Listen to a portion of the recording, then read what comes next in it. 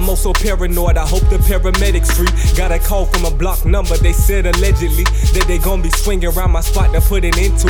My life, they must be joking, I got other shit to tend to.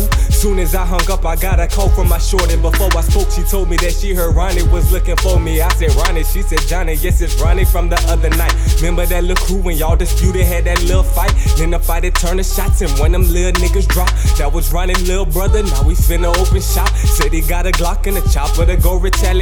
Now she got me thinking on ways that I can evacuate. That's when she told me, baby boy, I'm outside. See my shorty thinking for me, and I know she gon' ride. Now I hopped in the vehicle, my adrenaline rushing, boiling. Checking the rear views in the side, cause he gunning for me.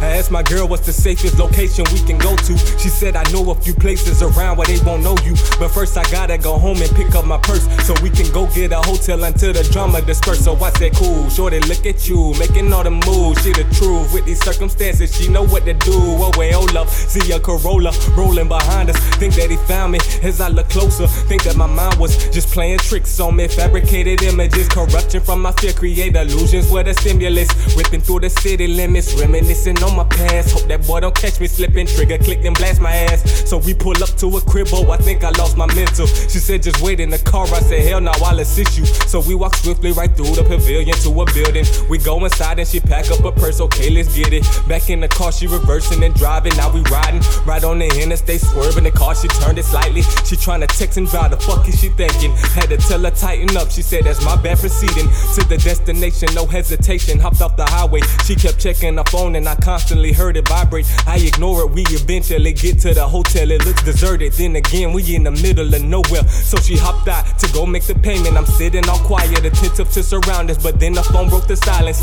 Another ring, it got me thinking I should just answer it. When I grabbed the phone, it was unlocked inside the messages. I was astonished, cause it was Ronnie blowing the phone up. Text message received and it read, I'm about to just roll up. I'm lost for words, no time to think, I gotta slide now. Opening up the door, Ronnie standing there with the firearm locked and loaded. I'm thinking that this is it.